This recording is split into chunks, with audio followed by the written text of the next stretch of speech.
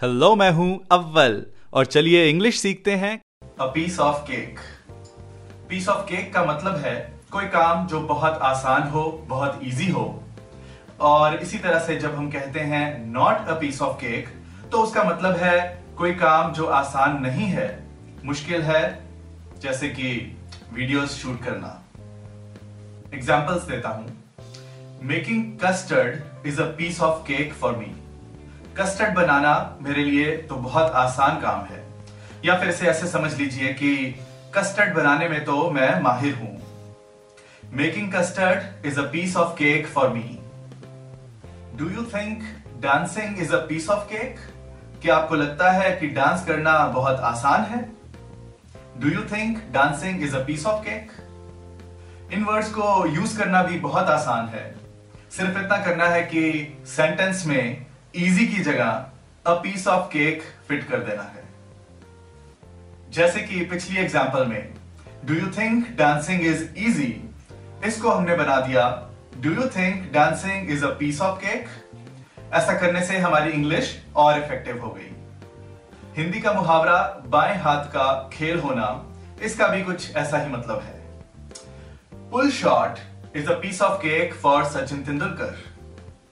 अब कुछ examples not a piece of cake की भी देख लेते हैं। Mathematics is not a piece of cake for me. Mathematics मेरे बस का नहीं है, मेरे लिए आसान नहीं है। Our cricket team is strong but it will not be a piece of cake to reach the finals. हमारी क्रिकेट टीम तो स्ट्रॉन्ग है, लेकिन फाइनल्स तक पहुंचना आसान काम नहीं है।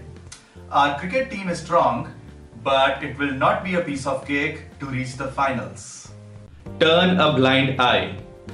टर्न अ ब्लाइंड आई का मतलब है किसी चीज को या किसी इंसान को नजरअंदाज करना, जानते हुए भी ध्यान ना देना, अनदेखा करना या इग्नोर करना।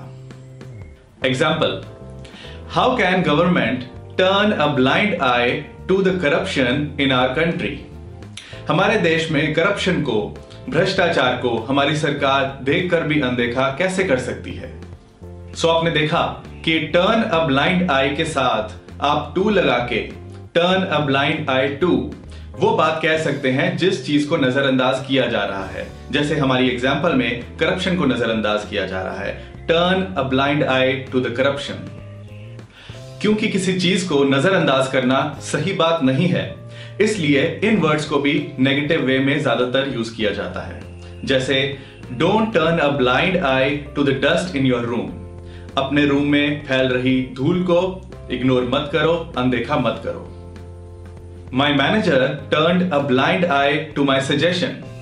मेरे सुझाव को, मेरे मशवरे को मेरे मैनेजर ने अनदेखा कर दिया, इग्नोर कर दिया। इन वर्ड्स को यूज करना भी बहुत आसान है। सिर्फ अपने सेंटेंस में इग्नोर को चेंज कर देना है turn a blind eye to के साथ। सो टेंस के हिसाब से अगर आप कह रहे हो इग्नोर तो बन जाएगा turn a blind eye to.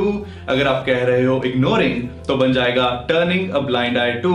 अगर आप कह रहे हो इग्नोर्ड तो बन जाएगा turned a blind eye to. और अगर आप कह रहे हो विल इग्नोर तो बन जाएगा will turn a blind eye to. I know if I ask him for money, he will turn a blind eye to my request. मुझे मालूम है कि अगर मैं उससे पैसे मांगूंगा तो वो मेरी इस बात को नजरअंदाज कर देगा। हो सकता है वो इस बात को गोलमोल कर जाए, मुझे कोई और बातों में उलझा दे, लेकिन पैसे मांगने वाली बात को इग्नोर कर जाएगा। जैसे मैंने बताया, ज्यादातर सिचुएशंस में ये वर्ड्स नेगेटिव वे में यूज किए जाते हैं क्योंकि किसी चीज को इग्नोर करना गलत होता है। लेकिन बहुत बार ऐसा भी होता है कि किसी चीज को जब हम इग्नोर करते हैं तो हमारे हिसाब से वो अच्छे के लिए होता है। I turn a blind eye to the negative people around me. मैं अपने आसपास जो बुरे लोग हैं उन पे ध्यान नहीं देता हूं। Just turn a blind eye to him if he shouts at you. अगर वो तुम पे चिल्लाए तो बस तुम उसे इग्नोर कर देना, उस पे ध्यान मत देना। आपसे एक मजेदार बात शेयर करता हूं। मैं कोक और पेप्सी का बहुत बड़ा फैन हूं। मेरे फ्रिज में हर टाइम ये सॉफ्ट ड्रिंक्स रहती हैं। किसी पार्टी में जाऊं, खाना खाऊं या ना खाऊं, सॉफ्ट ड्रिंक्स पे पूरा जोर रहता है। हाँ, मुझे मालूम है ये सेहत के लिए अच्छी नहीं है और लोग मुझे जब ये समझाते हैं तो मैं यही कहता हूं कि कंट्रोल नहीं होता। तब लोग मुझे ये कहते हैं कि For the sake of your health, you should turn a blind eye to these things. अपनी सेहत की खातिर इन चीजों को इग्नोर करना शुरू करो। कैसा लगा आज का लेसन? मुझे कमेंट्स में बताएं। और अगर आप मेरा full English speaking course join करना चाहते हैं तो मेरी वेबसाइट awwalenglish.com पर जाएं।